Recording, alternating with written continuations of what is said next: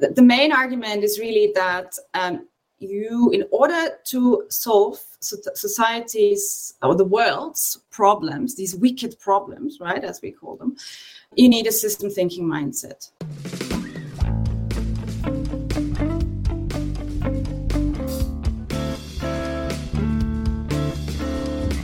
Welcome to The Green Urbanist, podcast for urbanists fighting climate change. I'm Ross.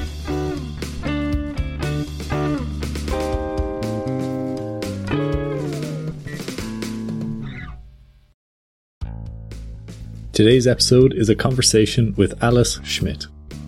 Alice is an advisor, advocate, and author on global sustainability and social transformation. Amongst other things, she's an advisor to organisations like the European Commission and Extinction Rebellion, and lectures at Vienna University. She is the author of a new book called The Sustainability Puzzle, which explores how systems thinking, circularity, climate action, and social transformation can improve health, wealth, and well-being for all. In today's episode, we talk about all these topics and more. You can find links to Alice's website and her book in the podcast description, but for now, please enjoy my conversation with Alice Schmidt. Can you just start off telling us a bit about who you are and what you do? Sure. So who am I? That's a deep question, but I guess professionally, well, I have a business background, and I started originally working, with companies like Coca-Cola, but I very quickly realized that just selling more of a product that people don't really need won't satisfy me. That there wasn't where I wanted to spend, my energy on, basically, so that my purpose was elsewhere, right? And I happened to be in Australia. So I'm from Austria, but I happened to be studying in Australia and working in Australia. And then on my way back, I had a stopover in Bangkok, as you do. And I decided I'd use this to get a bit of experience. And I ended up not just doing a bit of volunteering as I had initially planned, but I ended up working with UNESCO initially, so the UN organization dealing with education and culture and science. Sure. For quite a few years, and that was an amazing experience because I was, really young at the time, well, even younger than now.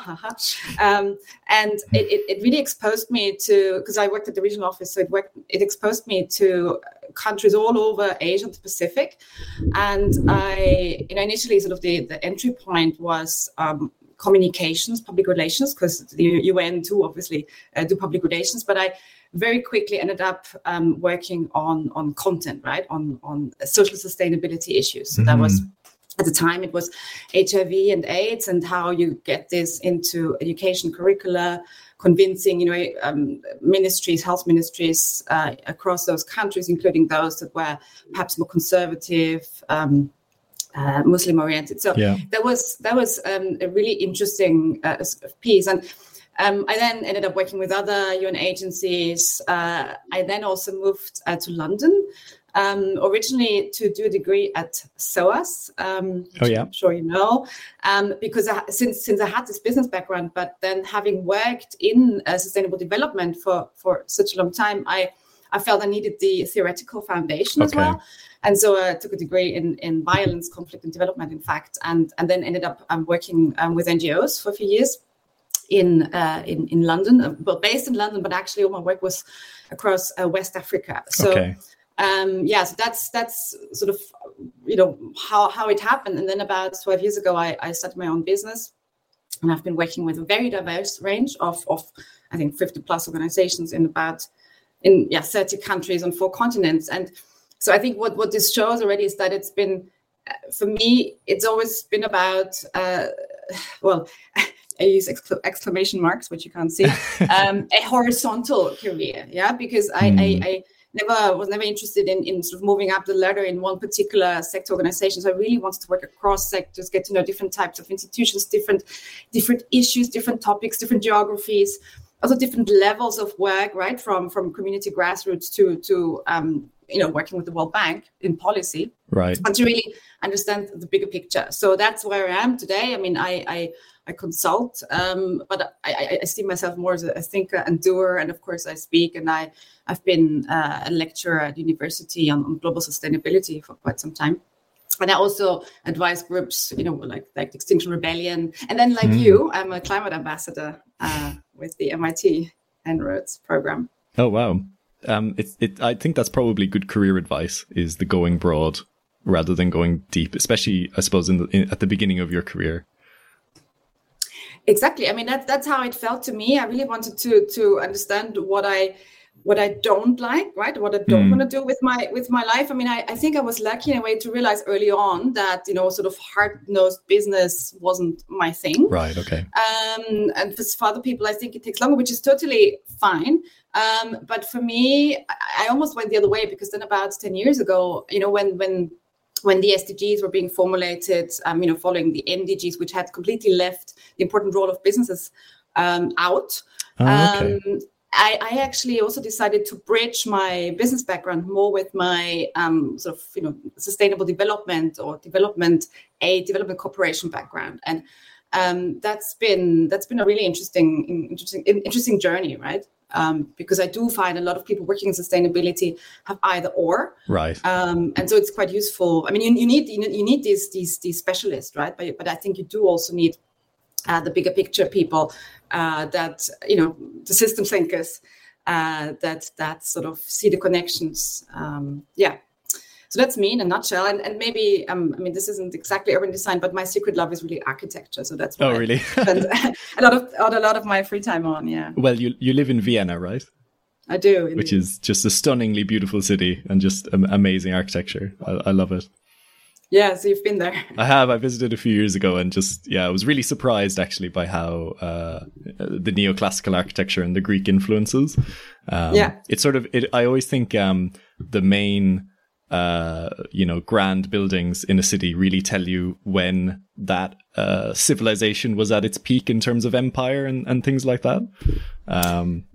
Well, absolutely. And with Vienna, that's very interesting, of course, because we have this huge city hall, right? Yeah. In a city of only 2 million people, but that's a testimony of the past, right? When we were the capital of Austria-Hungary. Yeah. Well, anyway. There you go. We like to go on tangents occasionally.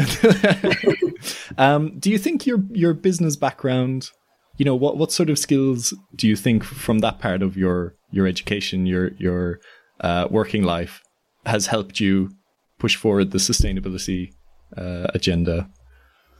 Well, I think it's partly thinking in these terms, right? Understanding the language. It's also a certain degree, I guess, of efficiency, of getting things done.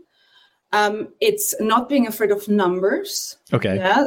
And also talking about costs. I mean, I don't claim to understand all of it or to be an economist or an expert in economy, but I think the things are just so related, and that's just really important to understand where businesses are coming from, right? To understand what their goals are, but then to see what the entry points can be in convincing them to go broader and deeper, and also look at their purpose and their responsibility for societal progress. Yeah.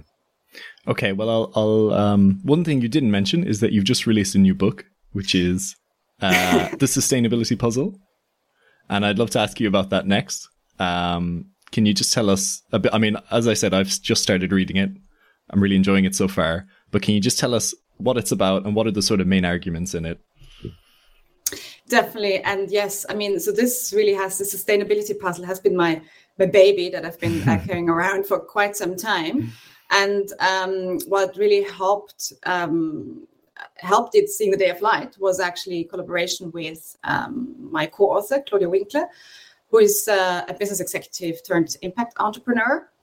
And we're very complementary. And so, this has been a really interesting collaboration basically throughout the past year, COVID and all of that. So the main argument is really that in order to solve society's or the world's problems, these wicked problems, right, as we call them, you need a system thinking mindset. Yeah, and you need to understand the bigger picture. And a lot of people think that just because they have a hammer, they can address every problem with it, so that every problem is a nail. Yeah, to paraphrase Abraham Maslow. Yeah.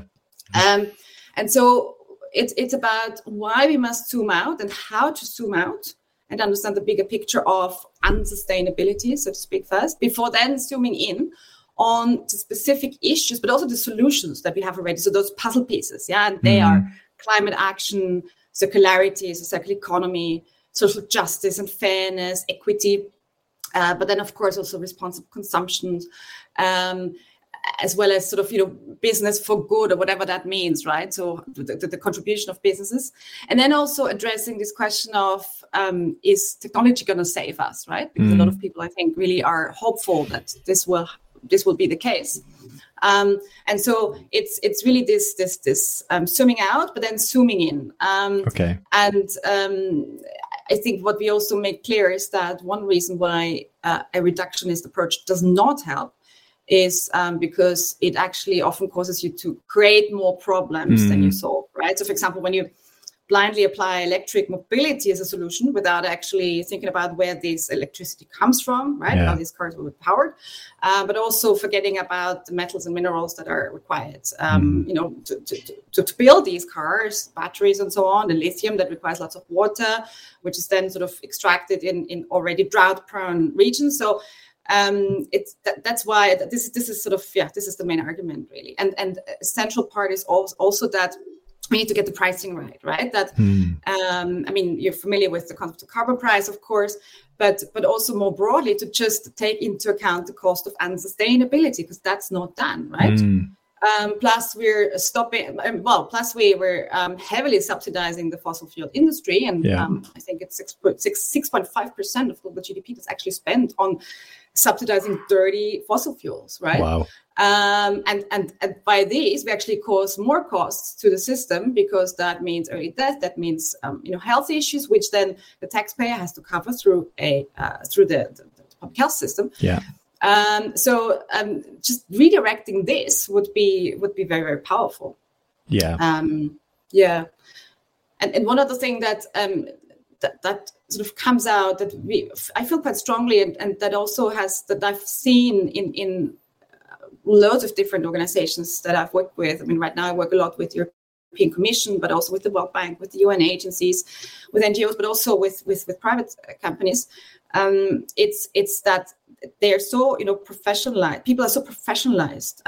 There's so much specialization that makes a lot of sense, right? But it completely blinds us to these cross-cutting areas. And we've also in the private life, right? In our private lives, we have forgotten what it's like to build a house, or to grow vegetables, or to basically stuff ourselves. So we're dependent on others, which is great, because that's what community is about. But in the end, we do need to be able to break out of these silos if we want to solve the world's problems. It's exactly the same problem within the built environment. In urbanism, you have policy planners, you have architects, you have landscape architects, sustainability experts, and often they're pushing against each other, trying to go in one direction, and not, in a sense, the system isn't in place to allow them to collaborate fruitfully. Exactly.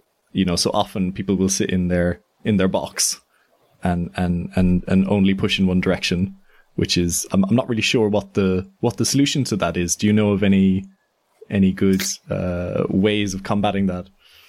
Well, it depends a bit on where this comes from, right? Because I think, well, at least in my experience, sometimes this is really down to sort of turf wars, but often it's also just lack of understanding. But also, it's particularly in the public sector. I mean, that's how budgets are made, right? They are given to either health or education or the Green Deal, right? And to move across this is super hard. And I really think it's a sort of generational thing. I mean, to break down these silos, I think we probably have to start with education early on. And I think today we speak a lot about climate change. So, I think wasn't the Dasgupta review in the UK recently that recommended that every student should just take a basic or course in basic ecology. So I think that would really help. And at the same time, having worked in global health a lot, health is not an issue for the health sector, right? It's it's an issue that has to do with how, I don't know, tobacco trade is regulated. That has to do with industry interests and sugar and all of that. It has to do with the air we breathe. It has to do with sports. It has to do with everything. And I think it's really getting people mentally to move outside the silos. But of course, practically, how do you do that? I think it's much more collaboration, much more education, much more also celebration of positive examples. And perhaps that brings me to the other main or another important argument in our book, which is this optimism, right? At some point, we even thought about calling it the optimist puzzle.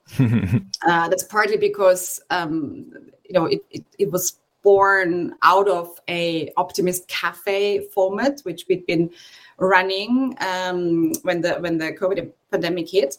But it's really this: you can do it, because if you tell people that it's not possible, then they're not going to do it. And it's really about showing people what's in it for them, right? And also this multi-solving, is creating win-wins, as the climate interactive people also talk about. Yeah, can you tell us a bit about this, the Optimist Cafe? I'm really intrigued by this. Well, it was really, and again, this goes back also to my co-author Claudia Winkler, who's very entrepreneurial, right? And she never sees problems. I'm a bit more balanced, perhaps sometimes, but so it was. People were really, really down when the pandemic hit here, and when now we're so used to it. I think we almost forget how much of a change it was, right? But there was also this immediate feeling that I very much had that, not every crisis is an opportunity, but most crises are an opportunity. And if nothing else, this crisis shouldn't have been in vain, right? And anyway, so this Optimist Cafe is quite a spontaneous affair. We posted it on LinkedIn. People joined, and we had people from, lots of different countries in Europe and beyond to come and speak about their, special sort of puzzle piece in a way, right? Okay. Whether that was sustainable agriculture or circularity, and it was a very sort of lively, safe space, something to look forward to every Friday morning. It was, and it was also very, very informal, right? It was really this coffee. We're having coffees, and sometimes we experimented a bit and did little exercises together. And a lot of people have asked us when we're going to continue. So yeah, this might be on the cards. I'll let you know. Great. No, it's a great idea. I want to come back to this topic of systems thinking, which is something that fascinates me. And I will, when this episode comes out, I will have released my own introduction to systems thinking episode, which is based Wonderful. A little bit on my own reading and I'm on the beginning of my journey in understanding the systems thinking approach. So I would love to hear from you. Why is it that this is so important? And maybe you can give us some practical examples of, how you apply that in your work. Well, so, first of all, I should say that I've learned over the past years that some people are born system thinkers and others are not, right? Personally, because I'm a system thinker, I really very naively perhaps assumed that everyone thought like this. Or to put it differently, I was always very surprised when people just, really just focused on their own issue, their own solution, and I couldn't understand it until I realized it. So maybe I'm late. I'm naive. I was naive, but I think this is important to understand, right? For some people, it comes natural and they do it and it happens. Yeah. And again, I'm not saying people that aren't system thinkers are worse. I think it's we need both, right? It's contribution we need. So, what is it? Well, nothing basically happens in isolation, right? And so system thinking is really the only way to understand problems we're facing, particularly the large, complex problems. There are simple problems for which you don't need system thinking, right? But all these wicked problems, this complexity, by definition, cannot be just solved. It can be addressed. Yeah, but so basically, you push beyond the immediate problem and look at the underlying patterns. Yeah, and you look at how different factors combine to make something better or worse or different. Right. And what I like to think of this toolbox that system thinkers have at hand, right? Where they explicitly look for interconnectedness, for connections, for links, right, between different issues, where they move away from this linear thinking to much more sort of circular approach, where they, I mean, I've mentioned this, but I think this is really important, where they stop thinking and working in silos on sectors just because someone at some point defined them that way. Right. Yeah. Where it's not about looking at the parts, but about the wholes of, the entire puzzle in its entirety. It's about synthesis. First you do need the analysis, but then you need the synthesis. And I think this toolbox is really handy.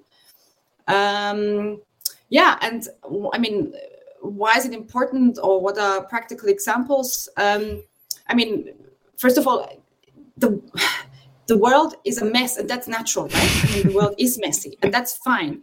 But we need to recognize this. And we can't address the main issues, particularly those main global issues today, without applying a very broad lens. I mean, some people, I think, having always worked internationally, that's one of the other things that took me a long time to understand, is that some people just focus on their country or their region or their city or their neighborhood. And again, that's needed, but we also need, this bigger picture. Yeah. And sometimes, I mean, I think it's really to ensure that the good is not in the way of the great. Yeah, solutions can be great.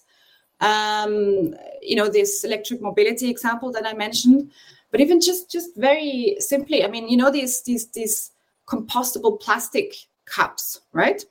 I try to refuse. Well, I refuse any sort of single-use plastic if I ever possibly can. But the other day I was somewhere and I basically was handed this plastic cup and I was like, oh my God, now what am I doing with this? I don't feel comfortable, right? And then I looked at it, and I actually have it right here because I find it fascinating. So it says it's climate neutral. It says it's oil-free. It says it's compostable, and it says it's recyclable. Okay. Right? And that might all be true.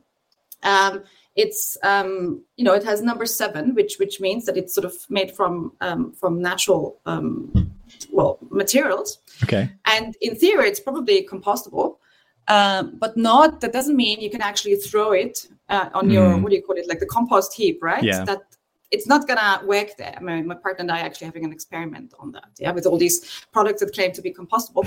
At the same time, I know that in the local recycling system here, I can't just, recycle it with plastic. So what do I do? Yes. And this just basically is one example that shows we need to think about the entire system, right? Yeah. We need, it's great that someone produces compostable plastic, but then we need to know how to recycle it, what to do with it. And I think, again, it helps us find this, in the end, it helps us find these win-wins, these win-win-wins, right? And it also helps us to get people to understand the positive aspects of changing their behavior. I mean, in urban settings, we often talk about mobility, walking, cycling, right? And this is great. But for some people, it sort of the message stops there, right? You should not take your car. But actually, when we tell them that walking or cycling improves both their fitness, so their physical health, it improves their mental health. It also means that there can be more green space can be added. It also means that they cost the taxpayer less. It means if lots of people do this, there'll be more money for I don't know, investing in beautiful parks or bicycle lanes or whatever it is. Sort of so I really think system thinking helps us to to understand the positive impacts that then make it easier to communicate these kind of things to people. Yeah. Have you found in your obviously we've worked internationally in Asia and Africa, also Europe, do you find different how do I phrase this properly? Sort of different cultures embrace systems thinking more than others? Well, that's a very big question. Yeah. I think it's perhaps hard to answer without a specific study meant. But sure, what's I think very clear is that this the way we live today, the modern world, of course, has removed us from being close to nature as a system, right? And what you have to explain to children today who sometimes only know nature, through an app or from the computer, is still very, very obvious, I think, to children in other places, particularly in developing countries. And this whole circularity thing, right? I mean, we have amazing recycling systems, partly, if that. But it's something that needs to be set up, that needs to be explained. Whereas in poor countries, Africa, you see this all the time, where waste, the concept of waste, is a very, very different one, right? I mean, waste is a societal concept, and a lot of what we consider waste is very much precious resource, right? For people elsewhere. So the upcycling, the reuse, the avoiding of waste becomes very, very natural, I think, to people elsewhere. And I don't know if we can now call them system thinkers, but I think it's sort of, I do think this that we in the West, or whatever we want to call it, right, the global North, the West, whatever, is sort of the most politically correct. We are really blinded to all of this, so we've lost a lot of this. And by the way, a few generations ago we had it, right? I mean, I don't think my parents or. Yeah, I mean, it was normal to have your shoes fixed, right? Yeah. It was normal to take care of things. It was normal to buy something, expect it to be of high quality, and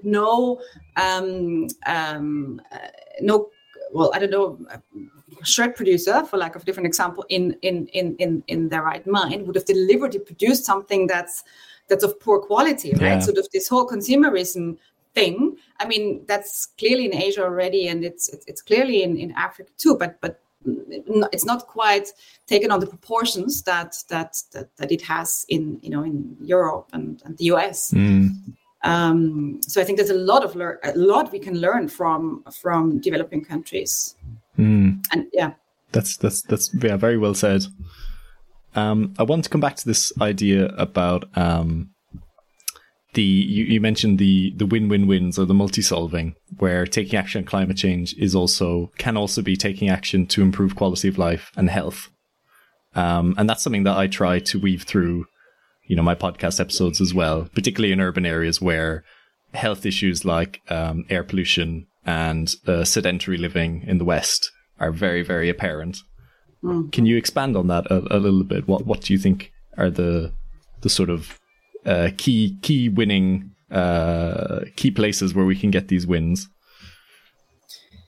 Well, I mean, I think it's partly, one example that comes is, of course, that, for example, renewable energy, and particularly in the early stages, the sort of production of renewable energy requires a lot of people, right? So that's good in terms of job creation. Yeah.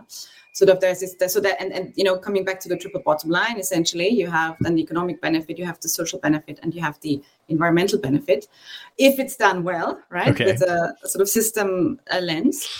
I think it's also the sharing. I mean, the sharing economy is a lot of different things, right? And there are pros and cons, and a lot of what is called sharing isn't exactly different from renting, or from what used to be called renting. Like we all know the issues with Airbnb and Uber and so on. But this idea of sharing, I think, is a simple one again. But it's great because I don't need to own my lawnmower or my car or my whatever machine.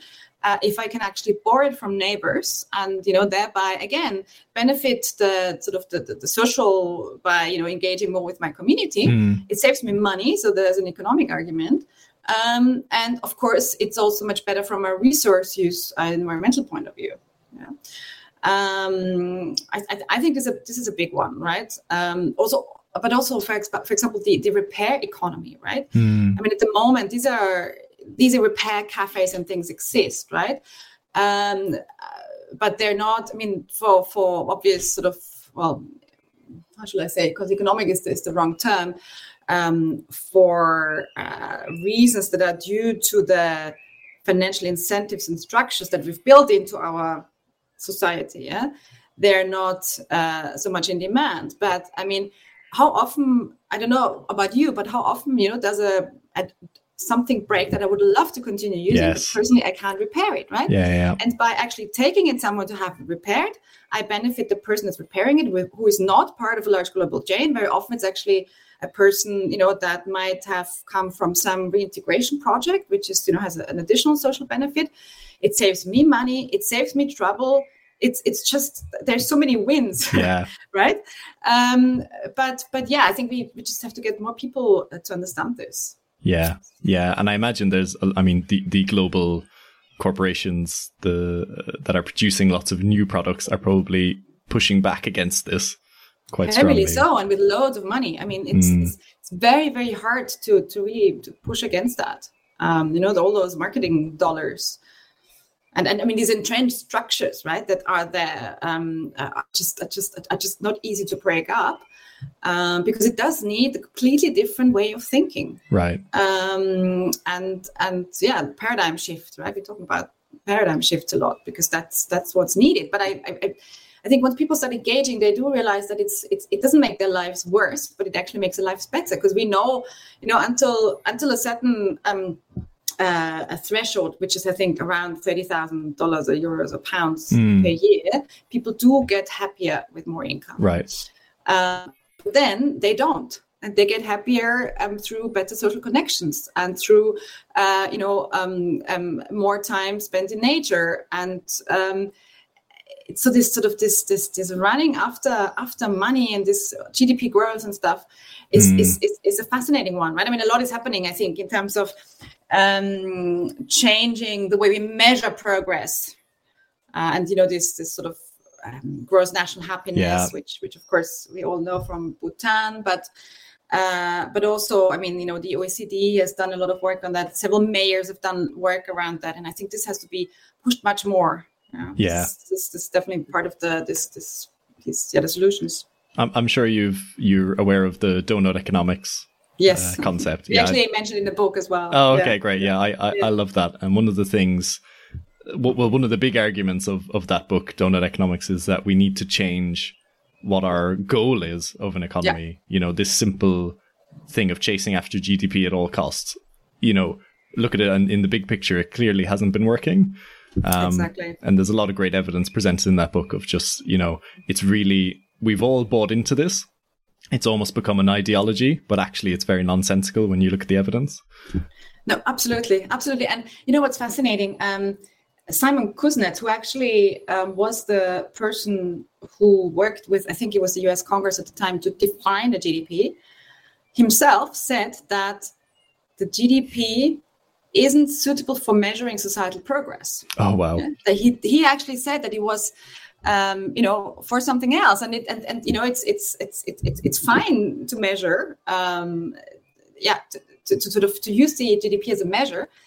But I think somewhere in the process, it became the only measure. Yeah. And that's, of course, completely wrong, right? I mean, what's beautiful about the GDP is that every country uses it, so you can compare quite easily. Right. And a lot of people understand it. But by all means, we need additional measures as well that really look at what make people happy. And I mean, these measures, of course, exist. But none of them at the moment comes close to having the prominence, the fame, the support, right, of the GDP. Yeah. So, something else that is brought up in that book is the circular economy. It's the idea of moving this our global economy, the huge challenge of moving the global economy towards more circularity. That's something you talk about in your book as well, isn't it? Yeah, I mean, circularity. Yeah, is a very important a piece of the puzzle. And again, I mean, to me, it's not something new necessarily. We used to think that way, right? Yeah. Other people still think that way in other countries. It's just us in this sort of modern global civilization that have forgotten about it. And I mean, it's a useful concept partly because the moment you start talking about risks, to businesses, to global corporations in particular. The moment you talk about, the resources they need potentially being finite and potentially becoming more expensive or harder to obtain, even for geopolitical reasons, they start listening. And I think that's what the Ellen MacArthur Foundations and others have really managed well when getting this understood. And another thing that perhaps relates to that, which I do want to talk about, right? Because we talk about, which I also mentioned in the book, but we need to understand when talking about win-wins, but also when talking about the circular economy, is these ecosystem services, right? That the planet is providing. It's interesting because it uses a business language, right? It uses services and all of that. But essentially, the planet is providing three types of services, right? And there are these so-called provisioning services, which include providing food or building material like wood or medicines, energy, so sun, whatever, fibers, right? Then there are the regulating services, which include climate regulation, but which also include water filtration and waste discomposition and crop pollination, right, through bees, disease control. And then thirdly, cultural services, so the more aesthetic, spiritual, personal growth things we get out of the planet. And I think this is, and essentially, for the longest time, it's actually served humanity well to abuse those services, right? To use them without considering much what the implications of this is. But we're now at a point where it no longer benefits us, where actually life expectancy may be going down even, right? I mean, this is one of the great measures of societal progress was life expectancy. You manage to feed people, people are healthy, so they live long. And that reflects technology and all sorts of things.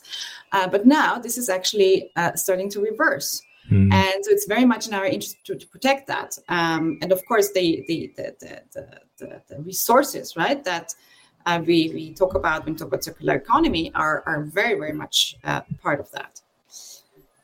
Yeah, it's. I think what people struggle with circular economy idea is that it's such a mindset shift away from the way we currently do things.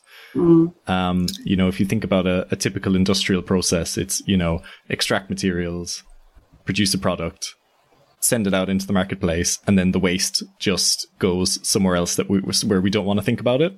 And more, the waste from Europe is getting, or certainly from the UK, is getting shipped to Africa, where it's sort of, we sort of wash our hands of it and say, well, we've put it away somewhere else, someone else will deal with it.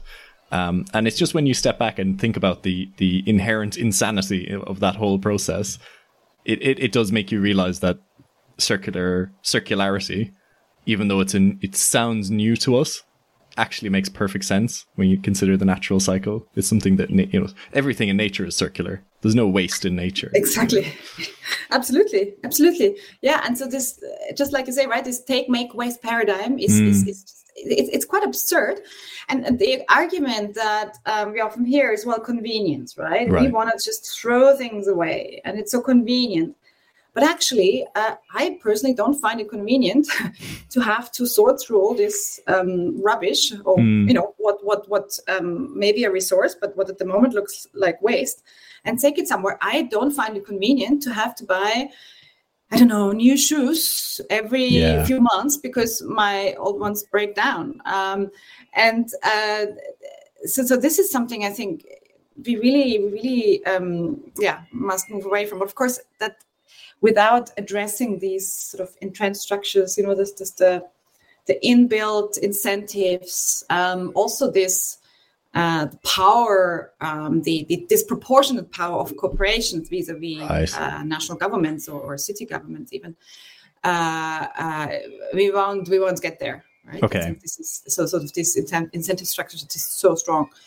It's people often ask me, because I also teach at university, and students often ask me, so who is it now who has the responsibility to make the world a better place? And it's obviously, so consumers can do a lot, right?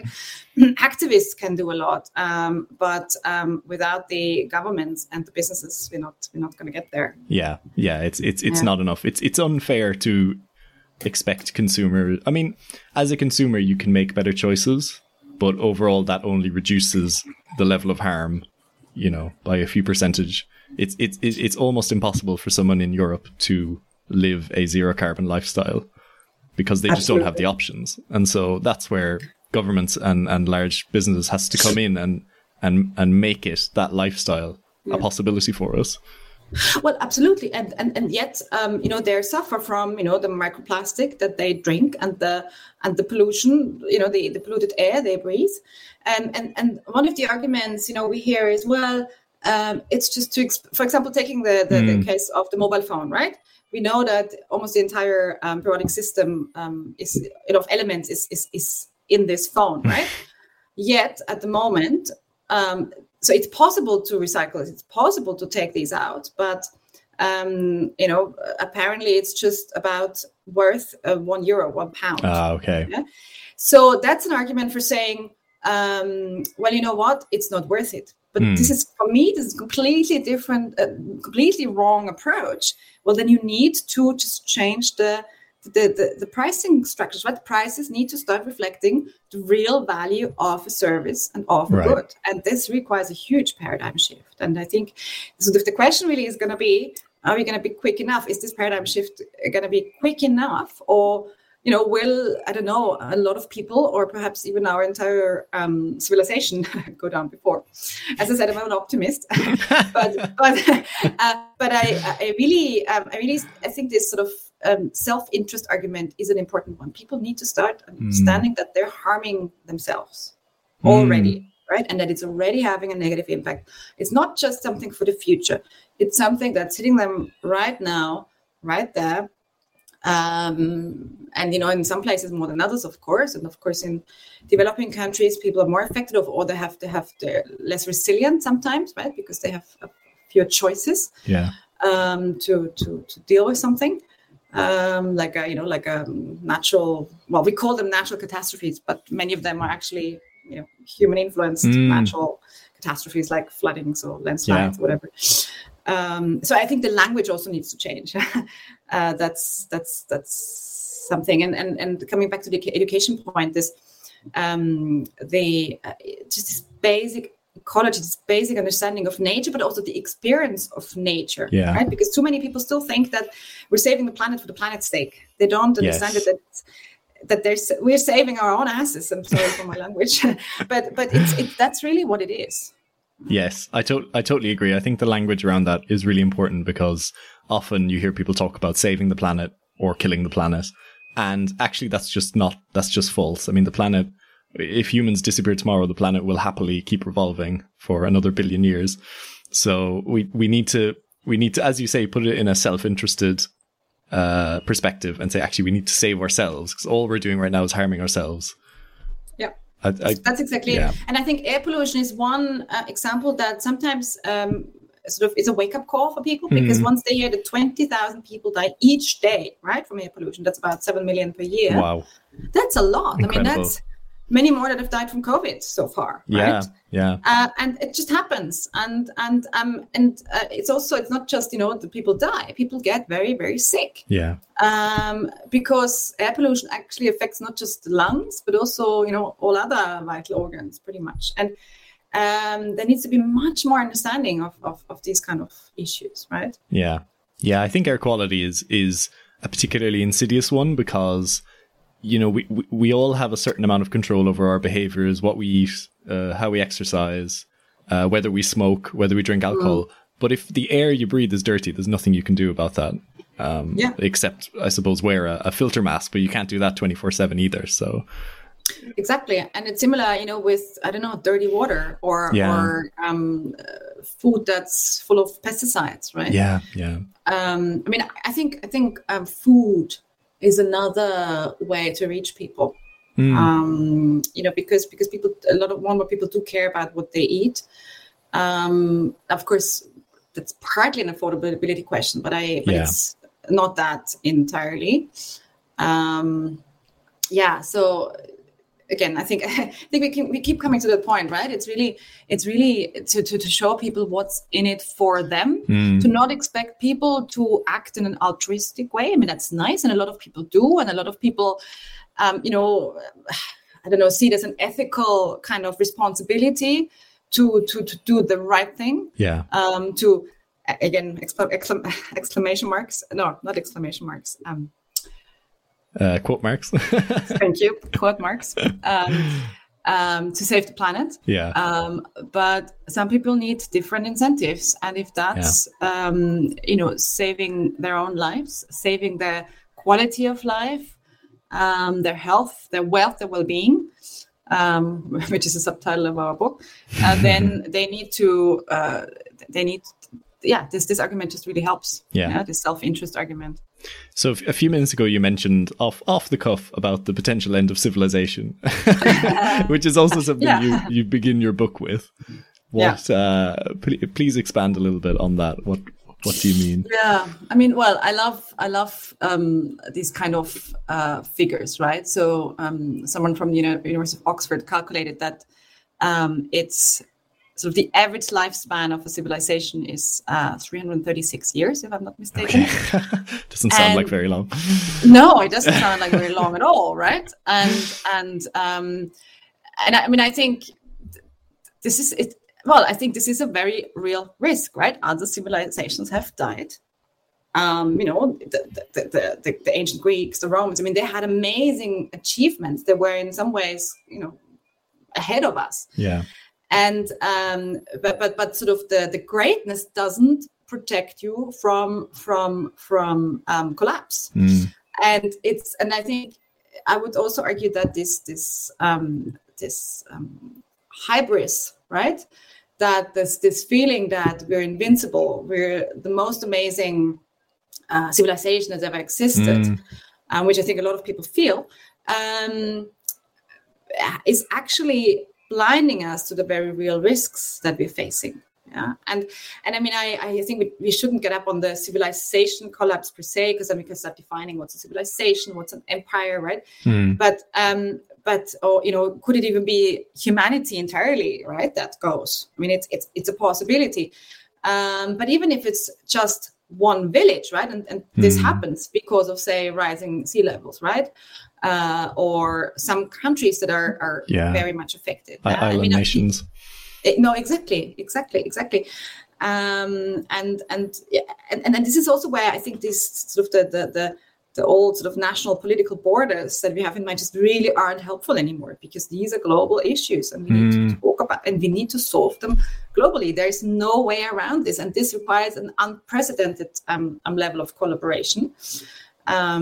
I don't know if you know this old idea of the world government. I mean, I do think that its time will come. So in a sense that this will need to come at some point, right? Whatever form it takes. I mean, we have the UN, we have COP, we have a number of bodies, but they're not enough. So yeah, I mean, it's quite a journey, and it will be more of a journey, I think.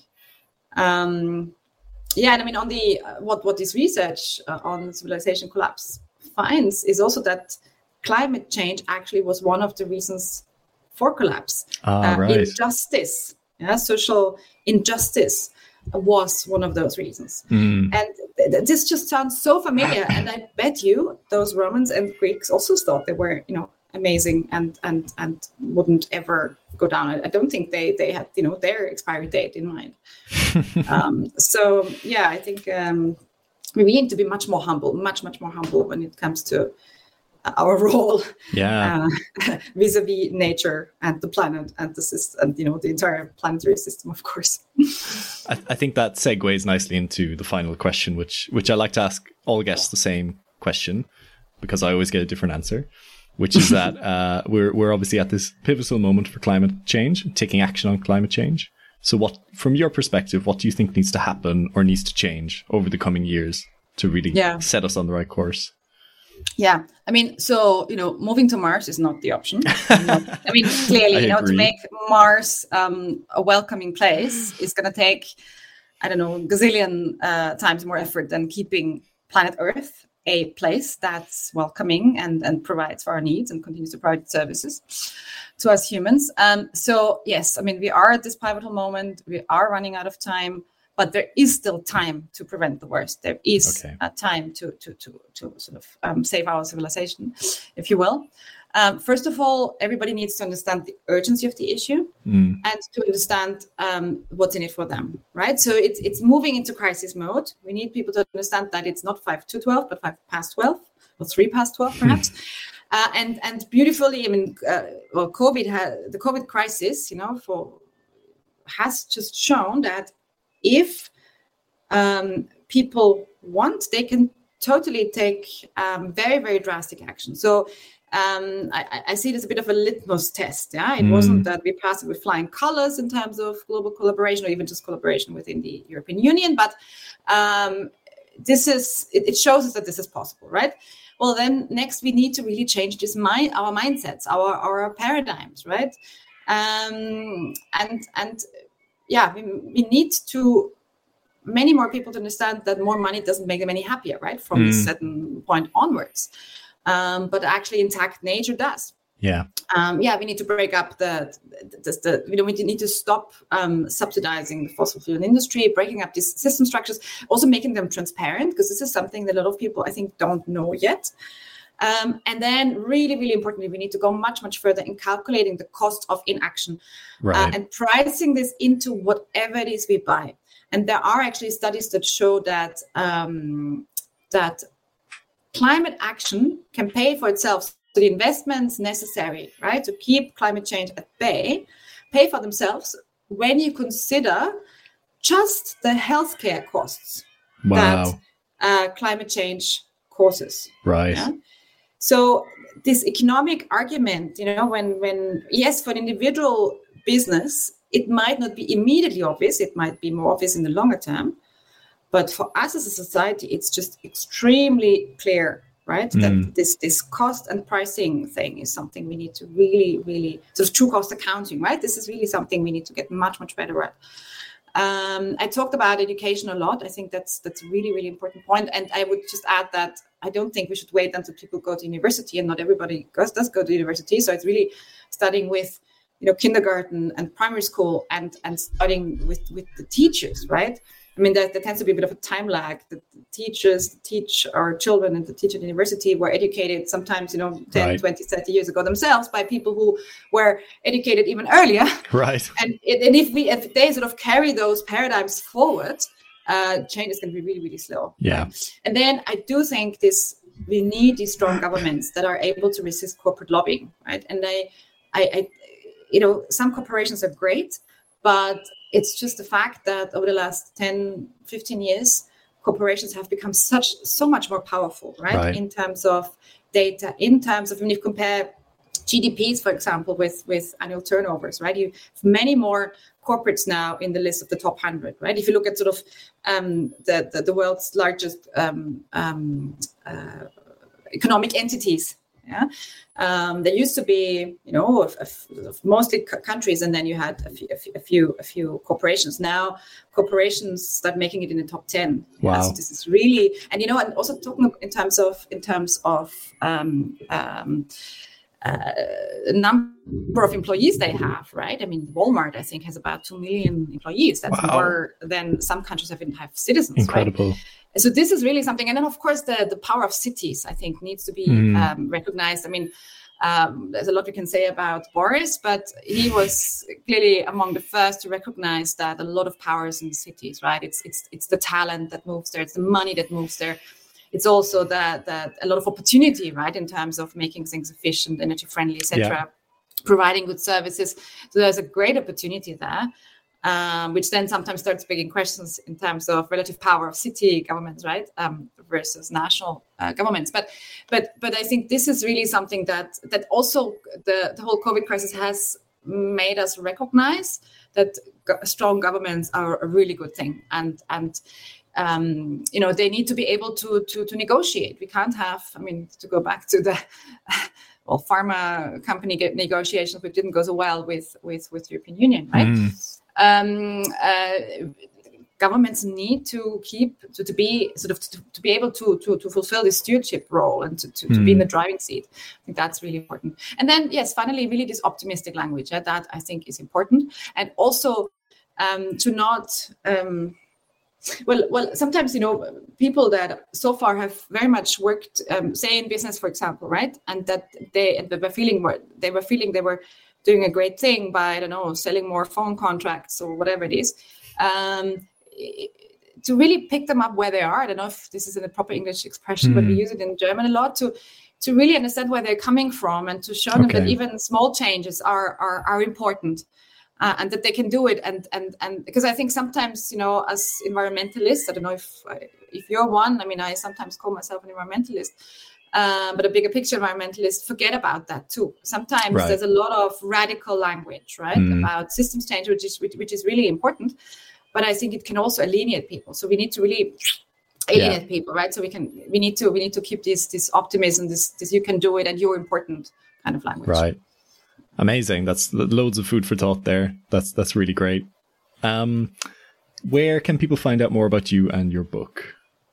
So I have a website, which is www.aliceschmidt.at. But more, so easy to remember by far, is sustainability-puzzle.org. Okay. This is where people can find out more about the book. They can get the electronic versions, Kindle or whatever, and they can get it on other platforms such as Amazon, but also a more sustainable platform called lulu.com.